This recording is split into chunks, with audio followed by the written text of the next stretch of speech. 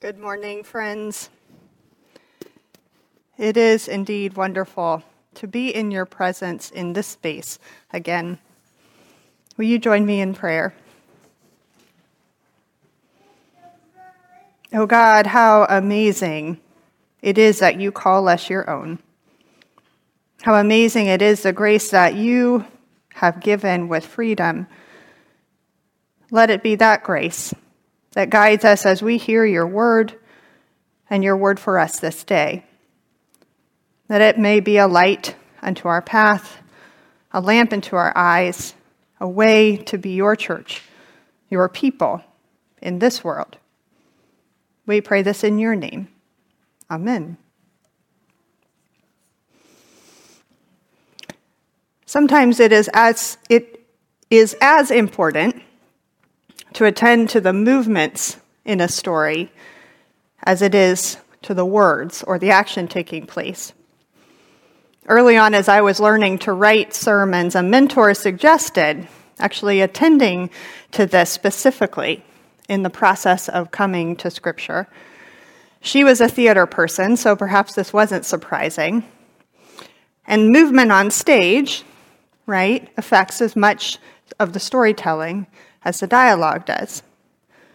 So it was the movements that she invited us to notice, particularly circling verbs, mentally blocking out as you would a stage production. This continues to be my habit this many years later.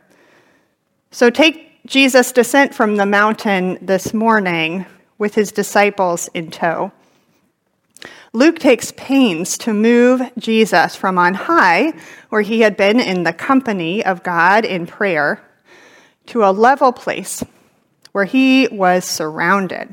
All around him, Luke says, pressing in, crowds of his disciples, great multitudes of people from all over the place, Judea and Jerusalem, the coasts of Tyre and Sidon.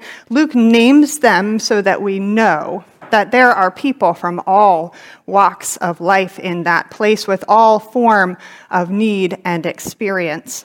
They were there before Jesus, expectant. And Jesus descended into this crowd that these days, in our COVID-aware, socially distanced, conditioned minds, it might make us a little bit anxious, but he stood there on a level plain, surrounded by these people, and power came out of him to heal, says Luke. We're not that far away from Advent that our ears might still ring with some of the words that we hear from prophet to prophet, from Isaiah to John, the voice of one crying out in the wilderness. God makes paths straight. God fills valleys. God makes mountains low and smooths rough places. All flesh shall see then the salvation of God. Or we could also remember the words sung by Mary, where God brings down the powerful from their thrones and lifts up the lowly, fills the hungry with good things, sends the rich away empty. Jesus has these words on his mind, and they come out now. This up and down, the smoothing and leveling, and there was Jesus standing on this level plain as power comes out of him, and all flesh was gathered there for a glimpse of the salvation of God. So it was there that Luke says Jesus looks up to his disciples, and he begins to speak blessing and woe. It was probably in the midst of that time that I was learning to circle verbs and notice movements in scripture texts that I showed up to church one Sunday morning in downtown Atlanta. Sitting in the balcony, I could look down and observe all of the people there and the movements of worship. The first hymn had already begun when a woman began to walk down one of the main aisles. It was the first hymn, so people were still coming in drips and drabs as they do. It was clear she wasn't dressed as others were on that Sunday morning. Her clothes were worn, and she carried a lot with her. Given the downtown location and that congregation's ministry with individuals experiencing homelessness, it was not unusual for some to join for worship. The hymn came to a close and the congregation sat, but she did not. With the organ now quiet, it was all of a sudden clear also that not only was she approaching the chancel, but she was also speaking loudly and with great frustration. One of the pastors had already moved over to the font on the right side of the chancel to begin the confession when the woman came to stop just on the left side, standing on the floor. There were those brief moments that felt like a long time, moments when no one quite knew what to expect. In those moments, I saw the pastor stop, and with his eyes attentive and ears attentive to her, he stepped down, 1 step, 2 steps, moving off of the chancel and finding the level place on which she stood. It was a de-escalating move, for sure, leveling one of the very visual signs of the power imbalance in that moment. We often use the idiom to find common ground in the context of collaboration or diplomacy or conflict resolution, but sometimes the actual physical move of placing our bodies on the same level to another adds integrity to the words that we say. Imagine when a child asks a question and we get down on eye level so that we can speak with them and see them. Jesus placed his body on common ground with people from all over the place who had come to see him, allowing the power to come out of him and into them. And from there, amid the people, Jesus looks to his disciples and he looks up.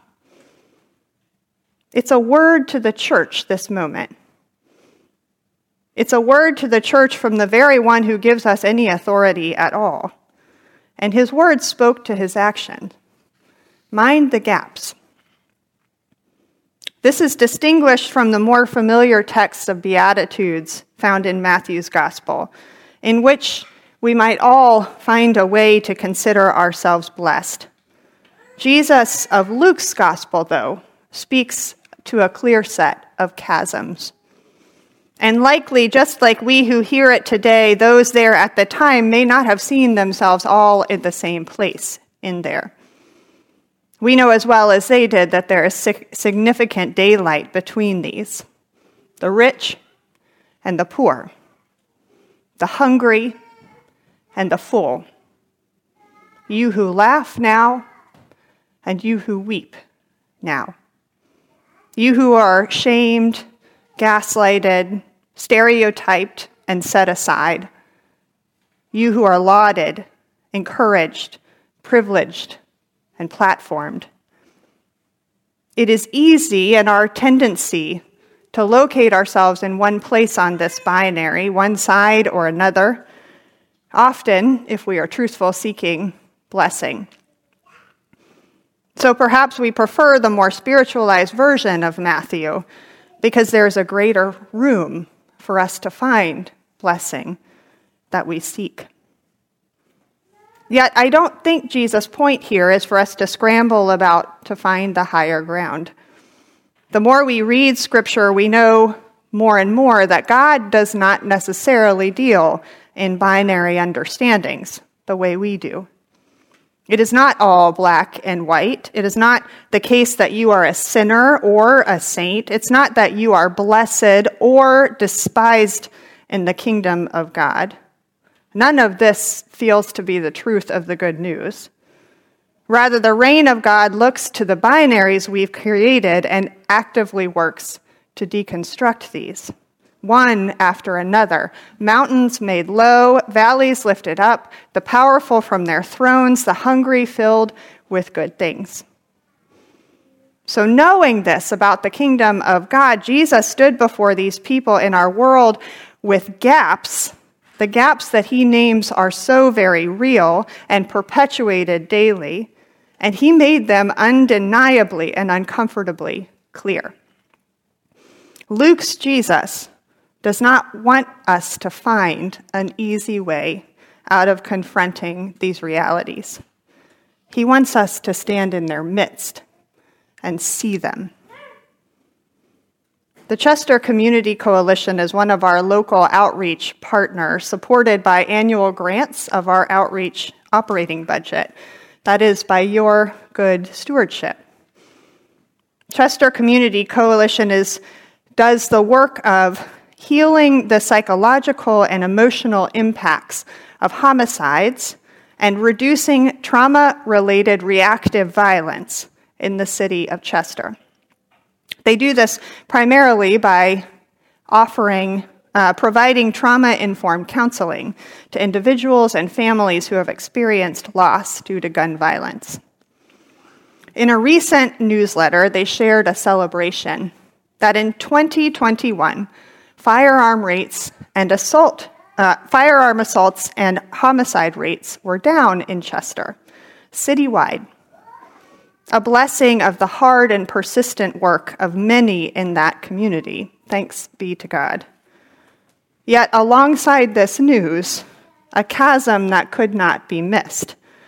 That is that in 2021, 240 people were either assaulted by a firearm or killed by one in the city of Chester. That number in the rest of Delaware County outside of Chester is 23. The number of people murdered in Chester in this last year alone is 61. The number in the rest of Delaware County is 2. We know, of course, that this gap does not exist in a vacuum. When we layer this across the multiplicity of gaps in income, health, education, and opportunity between Chester and the surrounding county, we know, friends, we know there is a trend that speaks woe within our hearts.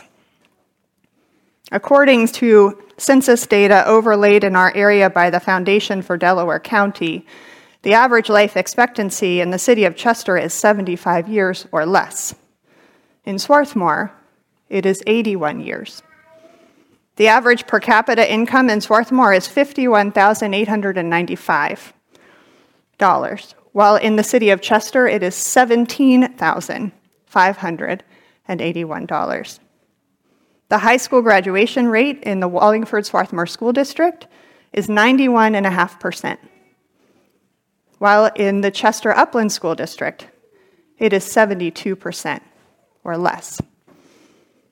If we broaden to the whole of Delaware County, of the approximately 27 conventional grocery stores mapped across the county, one of these is located in Chester, and it is limited stock, while approximately 17 are clustered together in just the western portion of the county. Unsurprisingly, the reported obesity rates in and around Chester is significantly higher than all but one other portion of the county. All the while, access to fresh produce and wide variety of foods is limited. The numbers can flow through us, but we can see beyond the numbers, and we see the gaps. We know it has been cultivated and deepened over time, and it feels insurmountable. Peaks and valleys that took decades, centuries to form through unjust policies and lies that we came to believe as truth about one another, and the inherent capacity or lack of that we have assumed.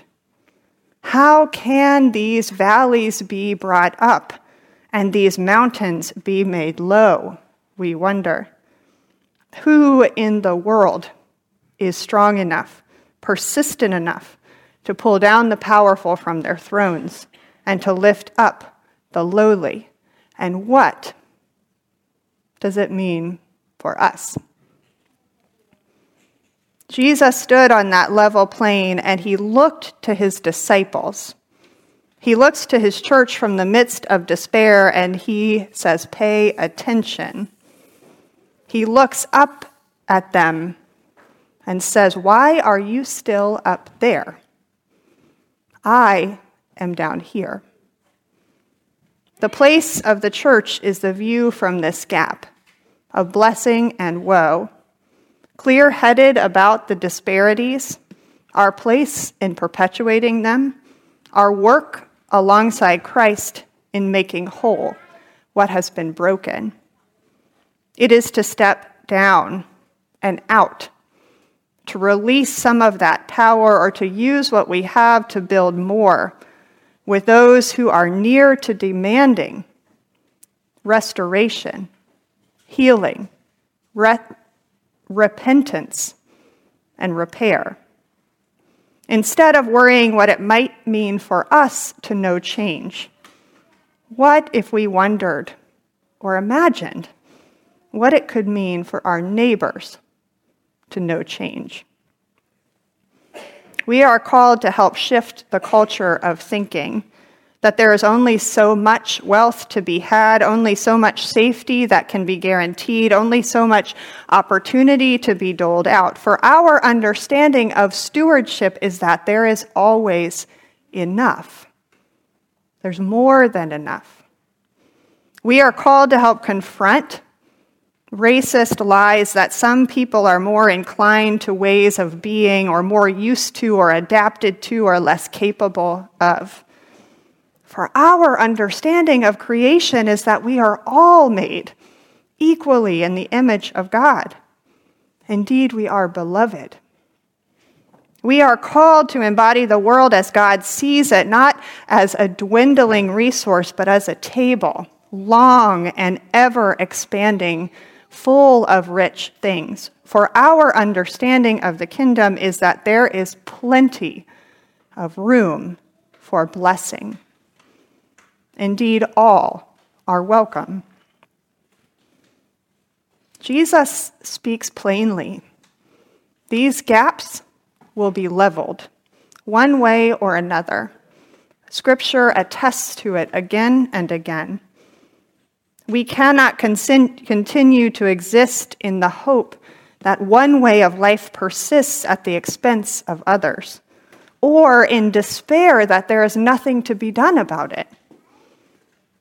Jesus confronts us here. He discomforts us on purpose, and he invites us into the gap, making sure that we see clearly that the reign of God will see this all upended. And as disciples, we are invited to step into it, to come alongside, to put ourselves on the line for the sake of that leveling, so that all flesh may see the salvation of our God. May we have courage and love to do so. Amen.